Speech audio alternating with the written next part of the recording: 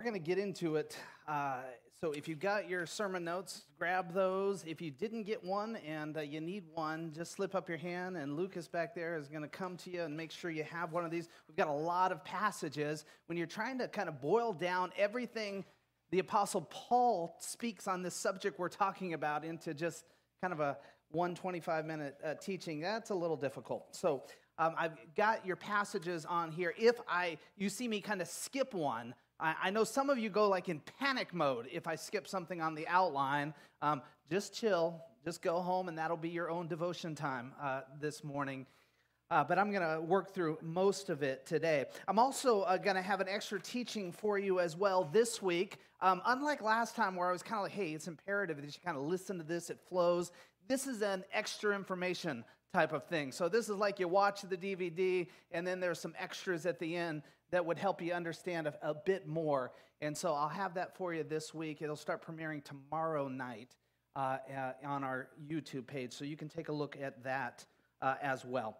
So, sound good? Everybody got your notes by now? All right, sounds really good. Now, if you've been enjoying this series, then great. There is so much more that you can research on your own and learn on your own, and now you actually have a framework. If you would go back in and reread the New Testament, reread the Gospels, Matthew, Mark, Luke, and John, reread especially Paul's letters, and see what they talk about, then you're going to have a different context and frame of reference. If you're like, man, I've not enjoyed this series, well, you got this week and next week, and we'll be all done. So it's like win-win for either spot that you're in. And then we're going to jump in to Advent. Here's what I want to say about Advent, and I'll get going here. During Advent time, I want to challenge you. Every week of Advent, which starts on the 28th, that's our first week of Advent, it goes up to the Sunday before Christmas, December 19, and then we kind of finish it off with Christmas Eve, which we'll do two different Christmas Eves this year, again, 23rd and 24th, just like we did last year, a late option and a kind of an afternoon option as well. So look for those. During Advent, I'm going to challenge you, invite someone along with you every Sunday of Advent. Not just the same person each week, but that's at least 4 people to invite along with you during the Advent season. It's simple. Just go to them and say, hey, what are you doing Sunday morning? I'd love to invite you to come along with us. If they say no, say, hey, no problem. Maybe another time. Move on, right? But invite somebody every single week to join you. During Christmas season is the most likely time. And did you actually know the growing Sunday that somebody is most likely to accept an invite? It's actually no longer Christmas Eve, though people will come. It is actually the Sunday before Christmas. Christmas Sunday is what they call that Sunday morning. That is the most likely Sunday somebody will say yes to come along with you to church. So think about that and invite every week during that series. So last week we talked about his new command. When Jesus tells his disciples, as I have loved you, you will go love others. John chapter 13 kind of spells this out for us. If you don't quite remember that gist, just remember that passage and go read that, and Jesus is very clear. Here's the question then. What did his followers hear, and how did his followers then go and put this into action? All right? Have you ever been the leader of something, and you shared what you wanted, or you shared some action you wanted from the people that you're leading, and then they went out and you started scratching your head because what they were doing, you're like, wait, that's not what I talked about. And they say, well, you said that, and they had this interpretation of whatever you said. I mean, this is like every month in the church world, right? Somebody will pick up on 1 or 2 phrases you say, right? So the question is, what did they pick up on and go out and do that Jesus talked about? And we're going to see that Paul and then John, we don't have time to work through John because we only have one more Sunday, so I'm going to leave it to you to read the epistle. That's the letter of John, 1 John, 2 John, 3 John, but especially 1 John, and you'll see how John picks up on it as well. But especially Paul and John, how they pick up on this theme we talked about last week, and they run with it. So that's kind of what we're looking at. Professor Dr. Paul Davis, one time in a lecture, said this phrase: the Apostle Paul had more influence on the development of Christian thought and theology than anyone who has ever lived, including Jesus Christ. It's a bold statement, right? I learned that biblical scholars, they're kind of split on that, whether they would go that far to say that phrase, but they certainly, every one of them, speaks so highly of the influence that Paul had. The influence Paul's theology, as he is kind of the apostle, as he writes, he spells out a lot of theological thought, especially in the book of Romans, if you've ever read the book of Romans. Kind of a heavy theological thought in there. But also his letters that speak about how we should live out this thing called Christianity. What we should stay away from, what we should add into it. He speaks quite a bit. So there's no doubt that whether that statement is true, that's not the point of the sermon, that Paul has significant influence on the early church. We know Paul as apostle, that's what we'd call him. But if we looked at his activity, we might be more likely to call him church planter Paul, because everywhere he went, it seemed like there was some followers and a church was able to form in those cities, those places he preached and he taught. Did you know that when Paul went into a city, he almost every time went into the synagogue, went into the church? Now, he had a few critiques of the synagogue. You might have some critiques of the modern day church. But he went there and he shared Jesus and spoke with people there. So let's just jump into this. You might think Paul, as a former Pharisee, right? The Pharisees were the keeper of the law. So think of that. That was the religious leaders. There's about 4 different kind of religious leaders. The Pharisees were the keepers of the law. And so you might think that a former Pharisee who'd come to know Jesus Christ in this dramatic way, who was then trained up, you might think when he was trying to implement, he might be the absolute best person to bring Christ in and to bring the old covenant in and kind of married those together and make those work together. Because he had passionate faith in Christ, no doubt, right away from the beginning. But he knew the law like nobody's business. But we actually find, when we get rolling into this, not only is that not true of Paul, that he would take these things and kind of marry them together, we would see he so embraced Christ and what Christ was about that he actually speaks more harshly against the old covenant than even Jesus gives us glimpses of. So let's just jump into this, and we'll walk through some of the logic he has here, and then ask the question, well, so what? What does it matter for us? Take a look at Ephesians chapter 4. Paul actually, what we find, is he has a lot of imperatives or how a Christian ought to live. And the question is going to be, well, under what authority or where are you grabbing these things from and now instructing us to live or do this? So let's take a look at it. Get rid of all bitterness, rage, and anger. Good things for a believer, right? Brawling and slander, along with every form of malice. Those, we would say, yeah, those shouldn't be part of a believer's life. Be kind and compassionate to one another, forgiving each other, which is big, right? Why? Why, Paul? Why should I do all those things? Why should I avoid some of those things? Why should I be kind and compassionate? Why should I forgive, right, to somebody? Why? Because the law tells me to? Because the Bible says so? Paul is going to be very clear, and he says this over and over and over. Take a look at it. Just as in Christ God forgave you. Paul will set this as a precedent. This is one example of over and over saying, as Christ. Paul leverages what he is asking somebody to do. He leverages the name of Christ, or more directly, the example of Christ. This is what Christ did for you, so this is what you ought to go and do as well. Or this is what Christ showed you, so if you're going to carry this out as well, well, do these things. Don't do those things, because Christ showed us his example. We're going to see this over and over and over again in this. Now, I would bore you to death if I just rattled off every single time there was an as Christ, like Christ, or in Christ over and over. I'd just bore you to death, right, if we just read them all off. But it would prove the point. This is what Paul leverages. A former Pharisee who could have leveraged the old covenant leverages the example of Christ over and over again. Take a look at the next verse. This is just a little further in the book of Ephesians, chapter 5. Following God's example, therefore, as dearly loved children, walk in the way of love. Now, I don't know about you, but I try to be a tough guy, right? The way of love sounds kind of wimpy for us, right? Sometimes. I mean, I sat and I watched Hallmark for 2 hours last night. The way of love sounded really wimpy to me on that. So, are you with me, Matilda? I saw you shaking your head. Yeah, it's rough, isn't it? It's rough. Yeah. But I made it all the way through the movie, and it was dramatic. I mean, 4 minutes to go. I thought, are they going to get together? Is it going to happen? I was so tense.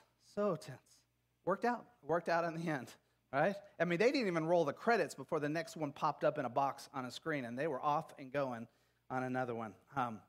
Where was I? I don't even know. The way of love, it sounds kind of wimpy until you consider how Christ loved. When you start to consider how Jesus loved and what he actually did, that starts to change things. Listen, you could take the cross and Jesus going and dying on the cross, right? His own blood, sweat, urine, right? We don't like to think that way. You could actually even put that aside, and you could take all the other ways that he loved, independent of the cross, and make a dramatic case on how Christ loved. But you add in the cross to all of that as well, and the depth of sacrificial love is extreme. Look at what Paul says then. The way of love, just as Christ loved us and gave himself up for us as a fragrant offering and sacrifice to God. Now, some of you might be clever, and you just say, whoa, fragrant offering, sacrifice to God, that's old covenant talk. And you would be right. Paul is actually, what he's doing is he's taking these thoughts that they would have known, right? These modes of how you worship and what you do, and now he is using those, and he's describing what Christ is and what Christ did, and he's transferring it onto Christ and leveraging now in Christ. This is what we're supposed to do. You don't have to bring an animal anymore. You don't have to bring a fragrant offering anymore. It is in Christ that we live this out. When we consider the way of love like that, and we consider now that we are to go love people this way, listen, believers, just praying for somebody, just saying, hey, I love you, I'm thinking of you, doesn't cut it. It doesn't display this level. Now, somebody just misheard me, and they said, oh, he doesn't think prayer is important. It's not what I've said, right? But it doesn't quite cut it when we think about the sacrificial love that Jesus made, when we think about what Jesus did, when we think about the times Jesus went out of his way to connect with people relationally, to bring hope in their life and to speak into their life over and over in the Gospels. And that's what we're called to do. That's the way of love for believers. Take a look at, Paul goes on. It's one more verse afterwards, so stay in the same context, right? But among you there is not even to be a hint of sexual immorality or of any kind of purity or of greed, because these are improper for God's holy people. That sounds like a good Christian verse, right?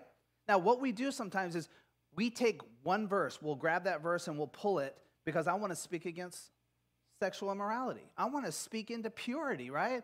I don't want you to be greedy. So I'll take this verse and I'll read this. And you know what?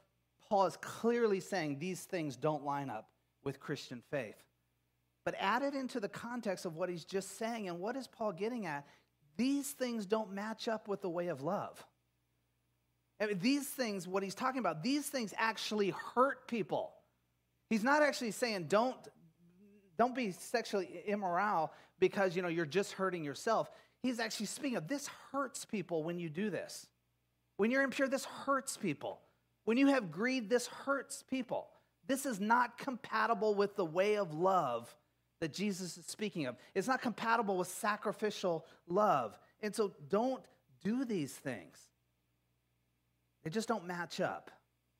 He continues in just a couple other verses. He says, for you were once darkness.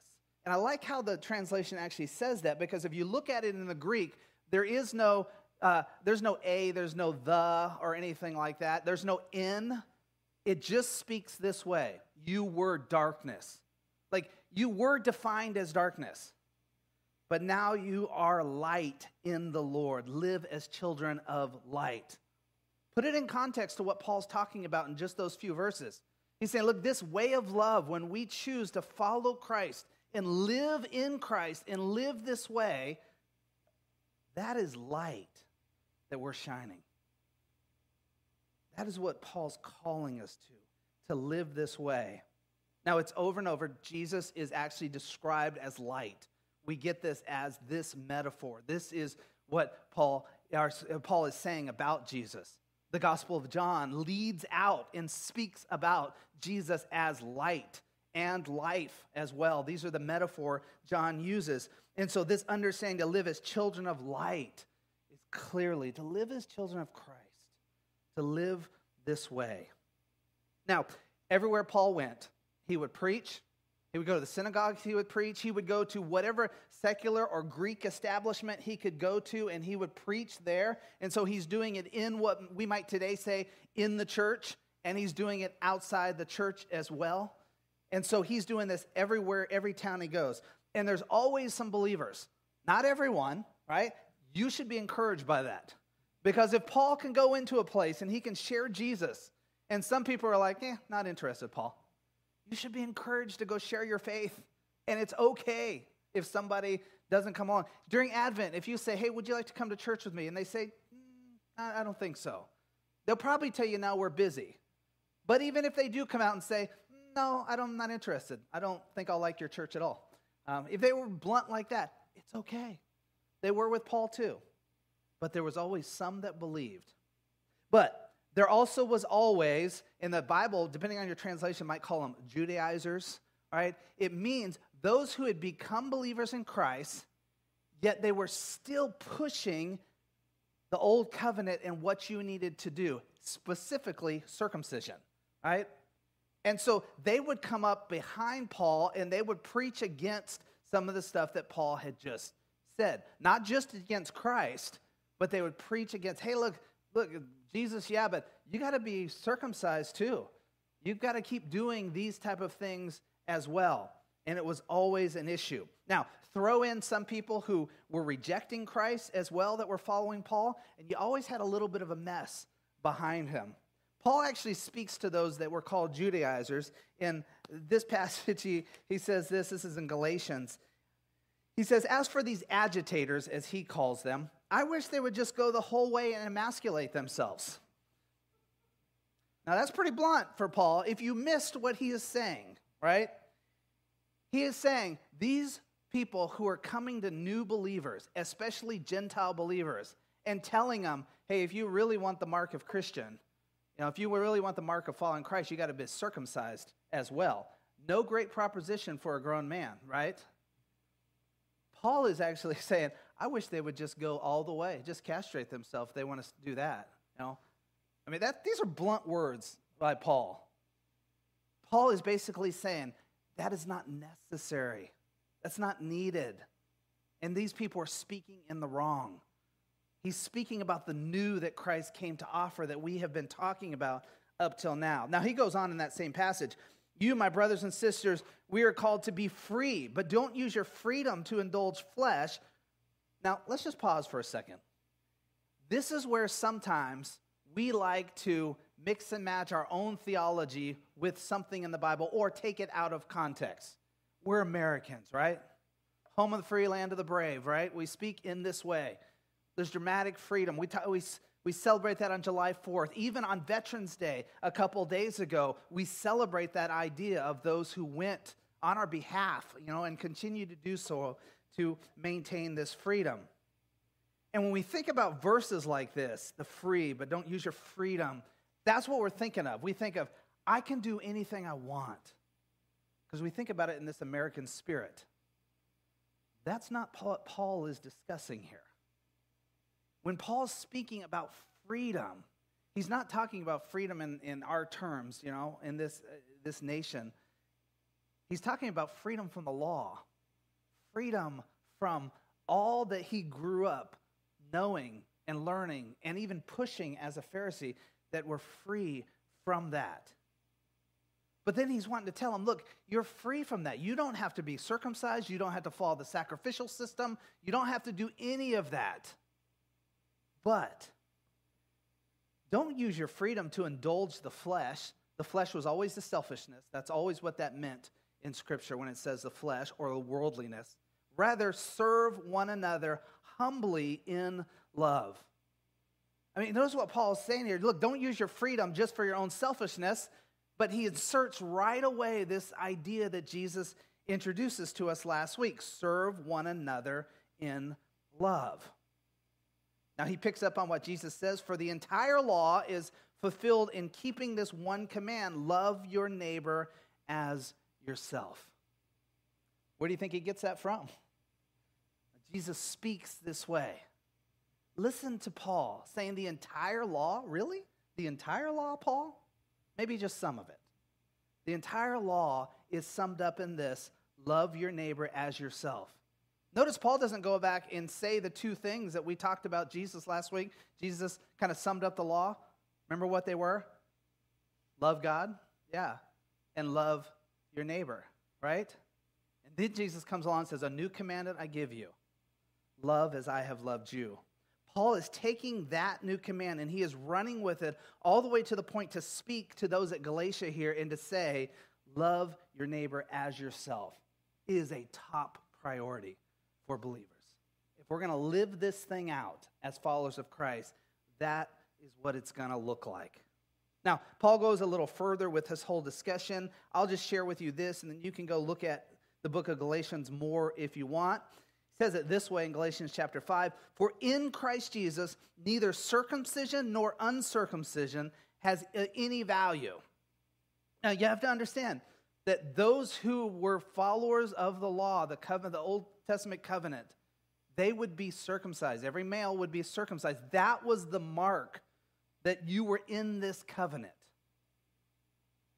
And he's saying now, look, in Christ Jesus, circumcision, uncircumcised, doesn't matter. It's of no value anymore. The only thing that counts is faith expressing itself in love. Listen, don't read past that verse too fast. In fact, you might need to open up your Bible just so you know I'm not making up words here. I didn't arrange these the way I wanted to prove a point. Paul is saying something that's huge. The only thing that counts is faith expressing itself through love. Another translation, the Zondervan Community Translation, neither circumcision nor uncircumcision means anything, but faith working through love means everything. The only thing that counts, Paul? The only thing? Maybe he meant one of the only things that counts. But that's not what he writes. Paul goes so far with this understanding of what Jesus is saying in this new command that he says the only thing that counts is faith expressing itself in love. That means your faith in Christ, my faith in Christ, these followers' faith in Christ, these new followers, whether they're Jewish followers, Gentile followers, anyone who's putting their faith and hope in Christ, there is an expected and an understood action of love that would come from this. Notice he doesn't say the only thing that counts is faith. He doesn't say that. Now that's certainly where our journey with Christ begins. We believe, we have faith in him. Paul understood that faith will magnify itself into action, into this love, as we let Christ transform us immediately. James, you might remember his letter, picks up on this theme. He says faith without works or faith without action is dead. It's dead because faith, true faith in Christ, following Christ, leads to this thing Paul is calling the way of love, action, that Jesus spoke of last week. The only thing that counts is just faith. That's the Christianity most of us grew up thinking about.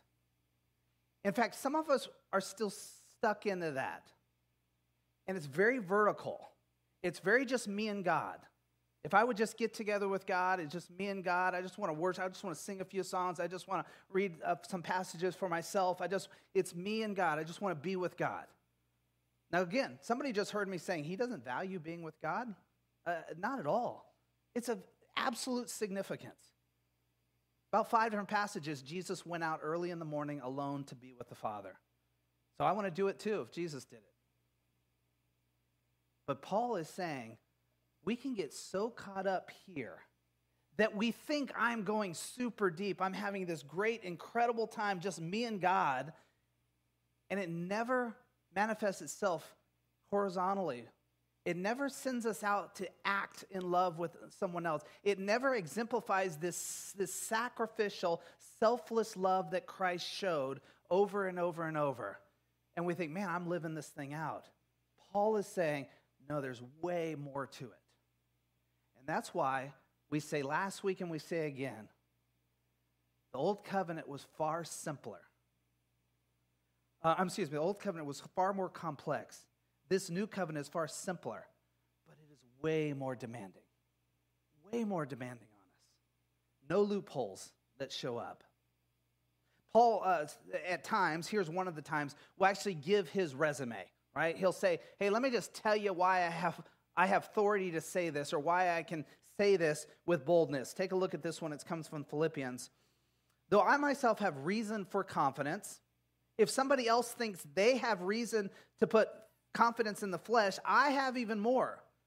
Circumcised on the 8th day of the people of Israel, of the tribe of Benjamin, a Hebrew of Hebrews, in regard to the law, a Pharisee, as for zeal, persecuting the church, as for righteousness based on the law. Get this, faultless. Paul describes himself as faultless when it comes to the law. I lived it to a T, to a letter. Faultless. I have authority to speak this. But he goes on. But whatever were gains. What gains, Paul? What are gains? We think of gains. Financial gains, right? Material gains. I won a championship in softball. When we think of gains in this area, Paul is speaking of the law. Living out the law was his gains. But whatever were gains to me, I now consider as loss for the sake of Christ. What is more, I consider everything a loss because of the surpassing worth of knowing Christ Jesus my Lord, for whose sake I have lost all things. I consider them, get this, garbage, that I may gain Christ and be found in him, not having a righteousness of my own that comes from the law. What is Paul getting at there? Like, Paul is actually saying, look, I could be considered righteous by how I follow the law. I can be righteous and not even know God. But as long as I keep the law, as long as I check off everything, there are small ways we do this today. You can have perfect church attendance. You can get to your Bible study. You can serve in the soup kitchen. You can do all those type of things. You can check them off and not really know Jesus. That's what Paul is getting at here when he says that. But that which is through faith in Christ, the righteousness that comes from God on the basis of faith. The righteous meaning what I do now, what I live out now, how I'm viewed by God now, comes on the basis of faith. He goes on. It's actually a little bit earlier in the book of Philippians. And the question will be, well, what's at stake in all this? Like, why should I live all of this out? Why should I take serious this sacrificial and selfless love that Christ is modeling, that Paul is picking up on and preaching over and over? We're looking at 1 or 2 passages here. You could go and read his letters and you'll see how this just flows over and over. Faith, hope, love, but the greatest of these is what? Love. He keeps speaking of it over and over in his letters. What's at stake? Why does this push on us so much? People. People are at stake. People far from God are at stake. People who need to hear the hope of Christ. People who have started following Christ and they've just kind of lost their way and they're struggling need to hear this. All of them are at stake. That's why Paul says something like this in Philippians. Do nothing out of selfish ambition or vain conceit. Rather, in humility, value others above yourself. Not looking to your own interests, but to each of you to the interests of the others. In your relationships with one another. Why? Have the same mindset as Christ Jesus. Paul is saying, look, in Christ, this is what it looks like. This is what we do for others. This is how we engage with other people. Is there risk in treating people this way and living? Absolutely. Are people going to walk on you every once in a while? Totally, right? Are you going to get back what you hoped you got back from them in the way of them kind of believing or turning their life around and those type of things? Not always. That's not our motivation. Paul says just do it as Christ did it. As Christ did for us, this is what we'll do. So the takeaway for us is quite simple this morning. In your relationships with one another, don't just translate that your family, though put your family in it. Not just your spouse, put your spouse in it. Or your kids, put your kids in it. Not just your neighbors who you kind of get along with but you don't know very well, put them in it. One another, everyone you come into contact with. In your relationships with one another, have the same mindset as Christ Jesus. That's our calling. That's what Paul is getting at over and over. Now, you're going to see, if you'll read these, Paul has a lot of imperatives, a lot of you should do this, you should not do this. But you go read those passages and make sure you read around, and you can see why he speaks in this, what he leverages it to. Nearly always, it's an overt reference to as Christ, like Christ. It leaves us thinking one thing. If you don't know Christ, how do we know this love? How do we know how to offer this love? Can I tell you one last thing? The world's understanding of love and the love Christ is speaking of are not the same thing. Don't be confused because the word is the same. The way we know how to love like Christ, selfish, sacrificial love, is if we know Christ. If this morning you don't know Christ as your Savior, that's the place to begin. The place to begin is just simply to say, Lord, forgive me for not following you. I want to follow you and make you the Lord of my life. Live in this way. A simple prayer like that, heartfelt, in an instant, you're considered a child of God. For others of you that are believers, and for you, just living this out has been the hard thing. The belief system has been your thing. I've got my belief system down. I believe in God. But the idea of getting in line and following as Christ and living as Christ, where you can just simply go before the Lord this morning and say, Lord, forgive me for missing it or rejecting it if you were rejecting it. Lord, I want to get in line. Would you show me how I now love like you loved? You could start with reading the Gospels. You could start with just prayer and speaking to Christ to reveal more of your heart. But knowing Christ teaches us how to know his love. Let's pray. Father, thank you for just these passages. And Father, there's so much more that Paul has to offer us. So would you guide us to the Scripture this week on our own? But Father, for even if it's just the one person who this morning is ready to say yes to you for the first time, if that's you, just simply pray like I'm praying. You can say the words to yourself. Lord, forgive me for living life for myself. Come into my life. I want to make you the Lord of my life and follow you from here on out. If you prayed that, then right now heaven's rejoicing because you're considered now biblically a Christian, a follower of Jesus. And God wants to speak into you and teach you and grow you up from here.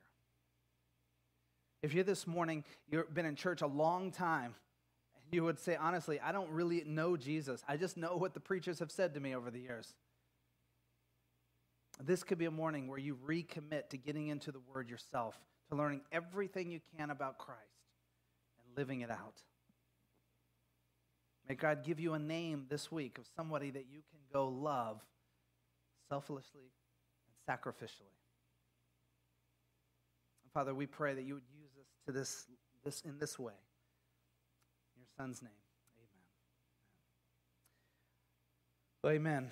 Well, this is a great week as we're coming into the holidays. Conversations are easy to get started up because people are talking about new topics.